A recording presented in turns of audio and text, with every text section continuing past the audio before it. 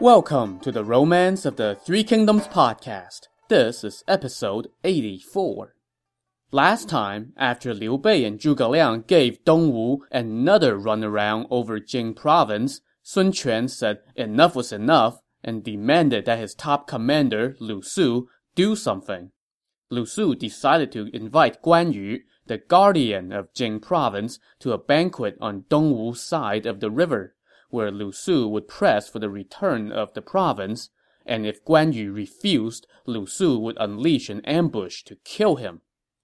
Guan Yu was not blind. He knew this was a trap, but perhaps blinded by pride, he decided not only to attend the banquet, but to only take a handful of men with him. On the morning of the feast, Lu Su's men spotted a single boat, manned by just a few people, coming toward them in the distance. The boat bore a red flag that flapped in the wind, and the flag displayed the giant character for Guan. As the boat drew closer, they saw Guan Yu sitting on board, dressed in a green battle robe and sporting a blue-green headscarf. Next to him was his faithful follower, Zhou Cang, who carried his green dragon saber. Behind them stood 8 or 9 stout men, each wearing a broadsword around his waist. Lu Su was taken aback, partly by Guan Yu's awesome appearance and partly by how few men he had brought with him. I know this guy's not dumb. He knows he's walking into a trap, right? In any case, Lu Su welcomed Guan Yu into the banquet hall, and the wine began to flow. But even as he raised his cup to toast Guan Yu, Lu Su was so intimidated that he dared not look Guan Yu straight in the eye. For his part, Guan Yu simply talked and laughed like nothing was going on. After they had been drinking for a while, Lu Su got down to business.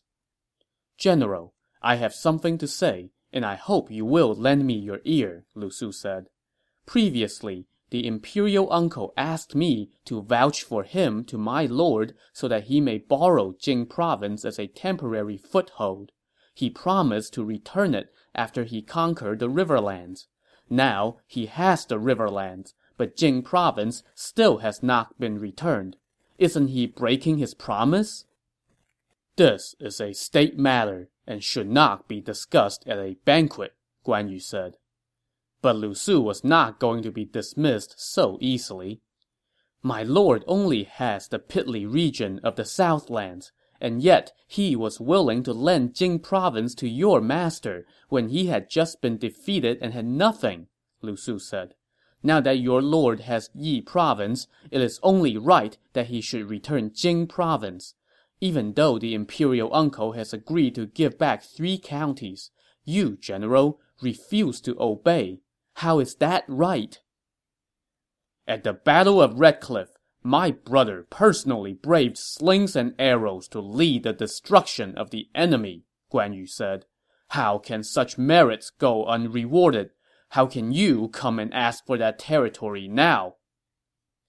"Well, first of all, it's a little bit of an exaggeration to say Liu Bei braved slings and arrows at the Battle of Red Cliff, because from what I can remember, he pretty much just sat and watched as Zhuge Liang gave out orders, and then sat and watched as his generals did the fighting. Second, it's a huge overstatement to say that he led the destruction of the enemy, since, Dongwu did do the bulk of the Cao Cao busting.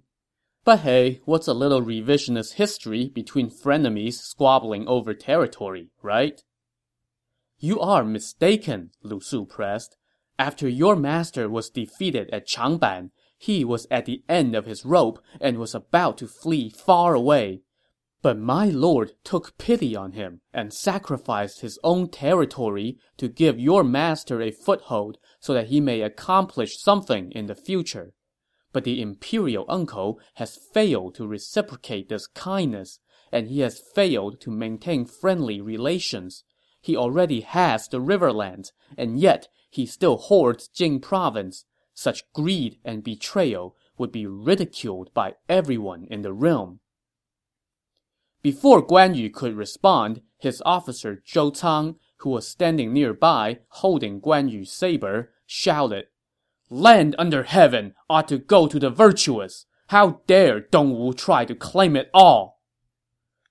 At this, Guan Yu's face changed colors. He stood up, stomped over to Zhou Cang, and snatched his saber out of Zhou Cang's hands. Standing in the middle of the hall, Guan Yu admonished Zhou Cang sternly. This is a state matter. How dare you interrupt? Leave at once.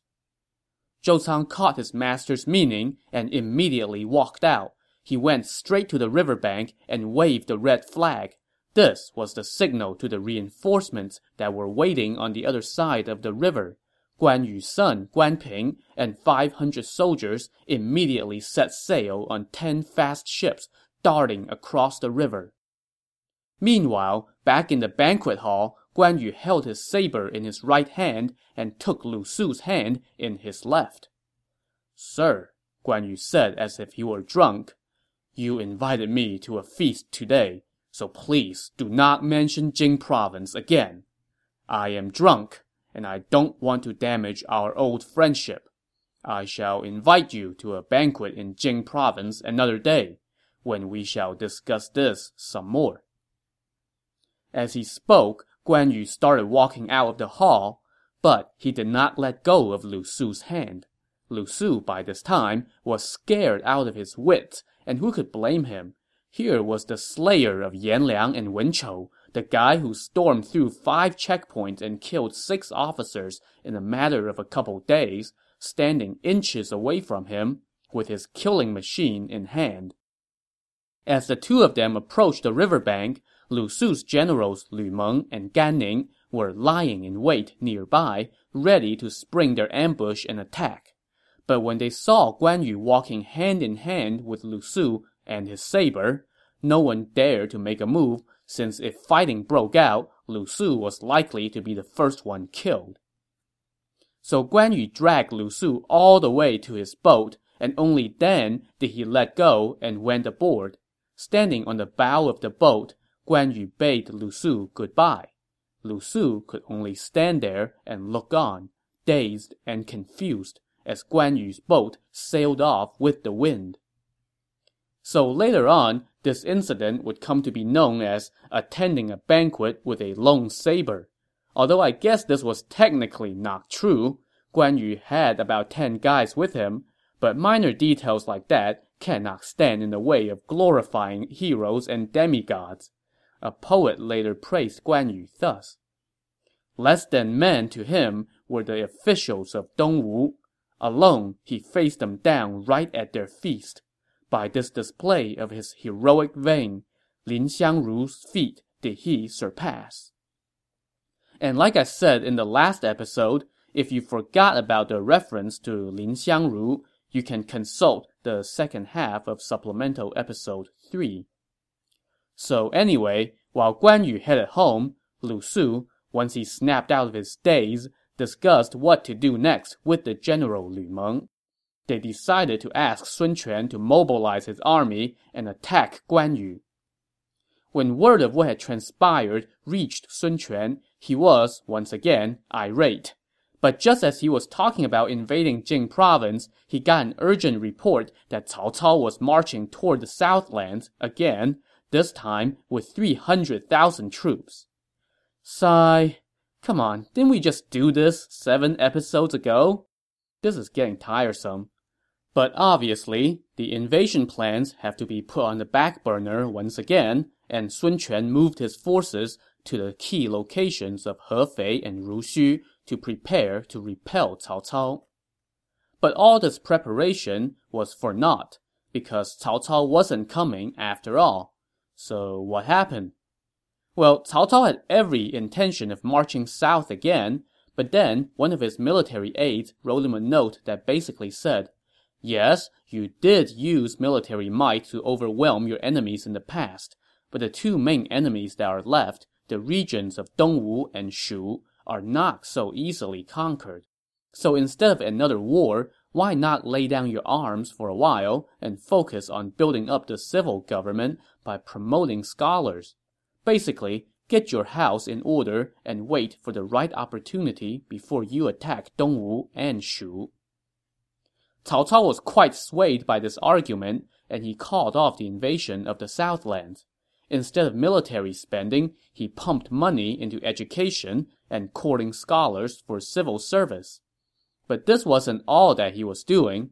A group of his supporters began talking about how maybe the Duke of Wei was not enough of an honor for him anymore, and that he should now be promoted to King of Wei. This would basically put him a half step away from being the emperor's equal in theory, and in practice, it would be the last step before he became emperor himself. One of Cao Cao's longtime advisors, Xun You, was dead set against this. Lord Cao has been elevated to the Duke of Wei and received the 9 dignities. That is as high as he should go, Xun You said. It is wrong to raise him to the level of king. So if you remember, Xun You's cousin, Xun Yu, another of Cao Cao's longtime advisors, had similar objections when Cao Cao was angling to become the Duke of Wei. Cao Cao was so miffed that he pushed Xun Yu into committing suicide. Well, he now had a similar reaction to Xun You. Does he want to follow Xun Yu's lead? Cao Cao said angrily. When those words got back to Xun You, he became so worried and angry that he fell ill, and after 10 days or so, he died at the age of 58. And just like his cousin, his death earned him a pang of regret and a fancy funeral from Cao Cao, who had no shortage of either. Cao Cao did, however, give up on talks of becoming the king of Wei, for now. While the eager kingmakers were temporarily rebuked, Cao Cao still cast a very long shadow over the emperor. One day, Cao Cao entered the palace with his sword by his side, a privilege that had been granted to him for his good work, defending the throne. The emperor was sitting with Empress Fu, and when they saw Cao Cao coming, the empress got up quickly, while the emperor was so scared that he could not stop shaking. Sun Quan and Liu Bei have each carved out a corner of the empire and cast off their allegiance to the court, Cao Cao informed the emperor. What should be done about this? I will leave it for you to decide, the emperor said, trembling. This remark made Cao Cao rather angry. If outsiders hear such words from your majesty, they might think that I am bullying you, he said. If you are willing to support me, I would be most fortunate, the emperor said. Otherwise, I trust to your kindness to let me alone. This response ticked off Cao Cao even more, and he shot the emperor an angry stare before he stomped out, seething. After he left, the emperor's attendants said to their lord, "We have heard that the Duke of Wei wants to declare himself king. He will surely usurp the throne soon." This made the emperor and Empress Fu weep loudly, but then the empress had an idea. "My father Fu Wan has long wanted to kill Cao Cao," she said. "I shall write a secret letter to him." Oh great, another conspiracy on Cao Cao's life, and the last one went so well too. Dong Cheng allowed his secret to leak out and brought calamity upon himself, the emperor cautioned, referring to his former brother-in-law's failed coup. If this leaks out too, then both you and I are doomed. But we are sitting on pins and needles day and night, Empress Fu said. Death would be preferable to living like this. Of all the eunuchs, only Mu Shun is loyal and trustworthy. Let's have him deliver this letter. So they summoned the eunuch Mu Shun and dismissed everyone else. The royal couple then cried bitterly and told Mu Shun, "The traitor Cao Cao wants to be the king of Wei. It's only a matter of time before he usurps the throne. We want to order the imperial father-in-law, Fu Wan, to make secret plans to eliminate him. But all of our attendants are the traitor's loyalists and cannot be depended upon. We want to send a secret letter from the empress to her father. We know you are loyal and honorable, and that you will not disappoint us." Mu Shun also wept and said, I have received great kindness from your majesty, so how can I dare to not repay you with my life? I will go at once." So Mu Shun took the letter and hid it in his hair. Now, men of this time had long hair, which they wore up in a bun. So Mu Shun hid the letter inside his bun and put his hat back on. He slipped out of the palace and went to see Fu Wan. Fu Wan recognized his daughter's handwriting, so he knew the letter was legit. He told Mu Shun, "Cao Cao has many people on his side and cannot be eliminated quickly. The only way is if Sun Quan in the Southlands and Liu Bei in the Riverlands mobilize their troops. Then Cao Cao would no doubt personally lead his forces to meet them. Then we can turn to the loyal officials at court and devise a plan to attack Cao Cao from both sides. That is our only chance." "In that case, you should write a reply to the emperor and empress and ask for a secret decree," Mu Shun said. "Then you can send messengers to Dongwu and Shu to arrange for them to wage war on the traitor and rescue his majesty." Fu Wan did as he suggested and wrote a letter, which Mu Shun again hid in his hair bun and under his hat. Mu Shun then headed back to the palace. But of course, nothing gets by Cao Cao's eyes and ears these days. Someone had already reported to Cao Cao that something fishy might be going on, so when Mu Shun returned to the palace, Cao Cao was already waiting by the gate. "Where did you go just now?" Cao Cao asked. "The empress was sick, so I was sent to fetch the doctor." "Where is the doctor, then?" "He is not here yet." Cao Cao was too wily for this. He immediately ordered his men to search Mu Shun. They frisked him, but found nothing. They were just about to let him go when an inopportune gust of wind blew his hat off. That made Cao Cao go, "Hey, wait a second." He called Mu Shun back and searched his hat. But again, they found nothing, so they gave him his hat back. But this was where Mu Shun screwed up. When he took the hat, he held it with both hands and carefully placed it on his head backwards, which of course was all sorts of suspicious. Cao Cao immediately caught on and ordered the guards to search his hair. And now they discovered the letter. One look at the letter, and Cao Cao was irate. He arrested Mu Shun for interrogation, although Mu Shun would not give him anything. Still, with the letter in hand, Cao Cao really did not need anything else to take action. That night, he sent 3,000 armed guards to surround Fu Wan's residence and arrest everyone inside. Within the house, they discovered the letter from the empress. Cao Cao then had Fu Wan's entire family thrown into prison. At first light, Cao Cao sent the general of the royal guard, Xi Lu, to the palace to confiscate the empress's seal and cord, her symbols of authority. The emperor was in the main hall of his palace when he saw Xi Lu storm in with 300 guards. What's going on?" the emperor asked. "By the order of the Duke of Wei, I have come for the empress's seal," Xi Lu answered. The emperor immediately knew that the conspiracy had leaked, and he could feel his heart sink and his stomach churn. Xi Lu entered the private quarters where Empress Fu had just gotten up. Xi Lu ordered the person in charge of the seal to bring it out. When she heard this, the empress knew things had gone south. So in desperation, she hid inside a false wall behind the main hall. Momentarily, Hua Xin, the imperial secretary, arrived with 500 more guards. They stormed into the private quarters and asked the servants where the empress was. All the servants played dumb, so Hua Xin turned the palace inside out.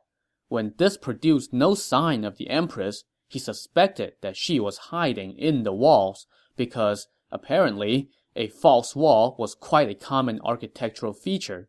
So Hua Xin ordered the guards to break down the walls, and sure enough, they found the empress behind one of them. Hua Xin showed her no respect as he grabbed her by the hair and dragged her out from her hiding place. "Please spare me," the quivering empress begged. "Go talk to the Duke of Wei yourself," Hua Xin scolded her as the empress, barefoot and disheveled, was hustled away by 2 guards. So let's pause and talk about this Hua Xin character a little bit. We first mentioned him in episode 69 when he was in the service of Sun Quan in the Southlands. Sun Quan sent him as an envoy to Cao Cao to deliver a message that was meant to keep Cao Cao at bay. Cao Cao, trying to lure Sun Quan into a false sense of security, kept Hua Xin in the capital and gave him a high office. Well, apparently that was enough to convince Hua Xin to switch sides and really serve Cao Cao. But according to the novel, one should not be surprised by this, because Hua Xin's past indicated that he was the sort of person who would do such things for fame and advancement. Hua Xin had always had a great reputation as a scholar, and he was good friends with 2 other respected scholars of the time, and together they were known as a dragon. The other 2 scholars were the tail and midsection of the dragon, while Hua Xin was the head. I guess they were kind of like the Voltron of Chinese scholastic achievement. But one day, while tilling the soil in a garden, Hua Xin and one of his Voltron friends unearthed a hunk of gold. Now, his friend just kept digging and ignored the gold, because hey, when you are an extremely learned man, precious things like gold are just so vulgar, and it's beneath you to even give it a sideway glance. But Hua Xin was apparently not above a sideway glance. In fact, while his friend kept digging, Hua Xin picked up the gold and looked at it for a bit before dropping it back down to the ground and resuming his work. Well, surely that's not such a great offense, you might say. But in this time and place, and in the company of men that he was with, it was. On another occasion, Hua Xin again revealed his true self to this friend. While they were sitting together and reading, they heard a lot of commotion outside, and they could hear that it was a man of importance passing by in his carriage. His friend remained seated and did not budge, but Hua Xin dropped his book and went out to take a look. On account of these 2 occasions, the friend concluded that he did not care for Hua Xin's character and soon ended their friendship. This friend eventually moved to some distant hinterlands where he always wore a white cap and lived and slept upstairs in his home, never allowing his feet to touch the ground so as to make the point that he never served the kingdom of Wei, which, hey, spoiler alert, is going to be the kingdom that takes the place of the Han. Hua Xin, meanwhile, pursued career advancement by attaching himself to Cao Cao, and now he has gone so far as to come arrest the empress on Cao Cao's behalf. As we move forward in the story, we'll see that he comes to play a rather key role in Cao Cao's administration. But for now, Hua Xin was busy taking the empress to see Cao Cao. As they walked out into the main hall, the emperor wrapped his arms around the empress and wept. "I have my orders from the Duke of Wei," Hua Xin barked. "Let's go!" The empress cried and said to the emperor, "Our time together is over." "I don't even know how much longer I have to live," the emperor replied, which is just flat out sad coming from the supposed ruler of the land. That was all the goodbye they were afforded, as Hua Xin and the guards hustled the empress away while the emperor beat his chest and wailed. Seeing Xi Lu, the general of the royal guards, standing nearby, the emperor cried out to him, "Sir, how can such a thing come to pass?" And that is when the emperor collapsed to the floor in tears. Xi Lu ordered the attendants to pick him up and help him to his private quarters. Meanwhile, Hua Xin brought the empress to Cao Cao, who fumed at her. "I treated you all sincerely, and yet you try to kill me. If I don't kill you, then you will surely kill me." But Cao Cao had a special death for her, not just your run-of-the-mill beheading or poison or hanging. He ordered the guards to drag her outside and beat her to death with staffs, which they promptly did. That was not the end of it, though. Cao Cao then had both of her sons executed. To top it all off, that night, Fu Wan, Mu Shun, and their families, totaling 200-some people, were all executed in public, which sent shockwaves through the court and the civilian population alike. Later, a poet lamented the situation thus: "As Cao Cao stands first in cruelty, so stands Fu Wan in loyalty. Pity the royal couple torn apart by fate, envying a married pair of low estate." The heartbroken emperor did not eat for days after Empress Fu was executed. Cao Cao now went to see him and said, "Your Majesty, have no worries. Your servant harbors no ulterior motives. My daughter is already a concubine of yours. She is a worthy and filial woman, fit to be made empress." Well, the emperor was in no position to disagree, so on New Year's Day of the year 215, he proclaimed Cao Cao's daughter his new empress, which absolutely no one dared to oppose. Having his daughter named empress elevated Cao Cao's prestige and power to even greater heights, but he was not satisfied just yet. He gathered his officials to discuss how to conquer Dongwu and Shu, and it was suggested that he should talk about this with his two most senior commanders, Xiahou Dun and Cao Ren. So Cao Cao summoned them both back from their postings immediately. That night, Cao Ren arrived first, and he went to Cao Cao's residence to see him. Cao Cao had just finished drinking and had fallen asleep. His Mad Tiger general, Xu Chu, was standing guard by the door to his chamber. Cao Ren, a kinsman who had been close with Cao Cao since forever, wanted to go in to see Cao Cao right away, but Xu Chu blocked his path. "I am a member of the Cao clan," Cao Ren said angrily. "How dare you stand in my way?" "General, even though you are family, you are still an officer stationed to a provincial post," Xu Chu said. "And even though I am not family, I am presently guarding the inner sanctum. Our lord has fallen asleep drunk, and I dare not allow anyone in." These words were enough to turn Cao Ren away. When Cao Cao woke up and heard what happened, he sighed and said, "Xu Chu is a truly loyal officer." So hey, more brownie points for Mad Tiger. A few days later, Xiahou Dun also arrived, and now he and Cao Ren met with Cao Cao to discuss where to invade first. "We cannot attack Dongwu or Shu quite yet," Xiahou Dun said. "The best thing to do is to first pacify Zhang Lu in Hanzhong, and then turn our victorious army to attack Shu. That would allow us to triumph in one fell swoop." "My thoughts exactly," Cao Cao said. So he gave orders for his troops to march west toward Hanzhong. The generals Xiahou Yuan and Zhang He led the vanguard, while Cao Ren and Xiahou Dun brought up the rear and oversaw the supply train. Cao Cao himself, along with all the other officers, led the middle portion of the army. Word of this quickly reached Hanzhong, where Zhang Lu and his brother Zhang Wei huddled to discuss how to respond. "There is no terrain more treacherous in Hanzhong than at Yangping Pass," Zhang Wei said. "We should build a dozen or so camps on the left and right sides of the pass to face the enemy. Brother, you stay here at Hanning and just send me plenty of provisions." Zhang Lu agreed to this plan and sent the generals Yang Ang and Yang Ren to accompany his brother to Yangping Pass. To see how this fight will turn out, tune in to the next episode of the Romance of the Three Kingdoms podcast. Thanks for listening.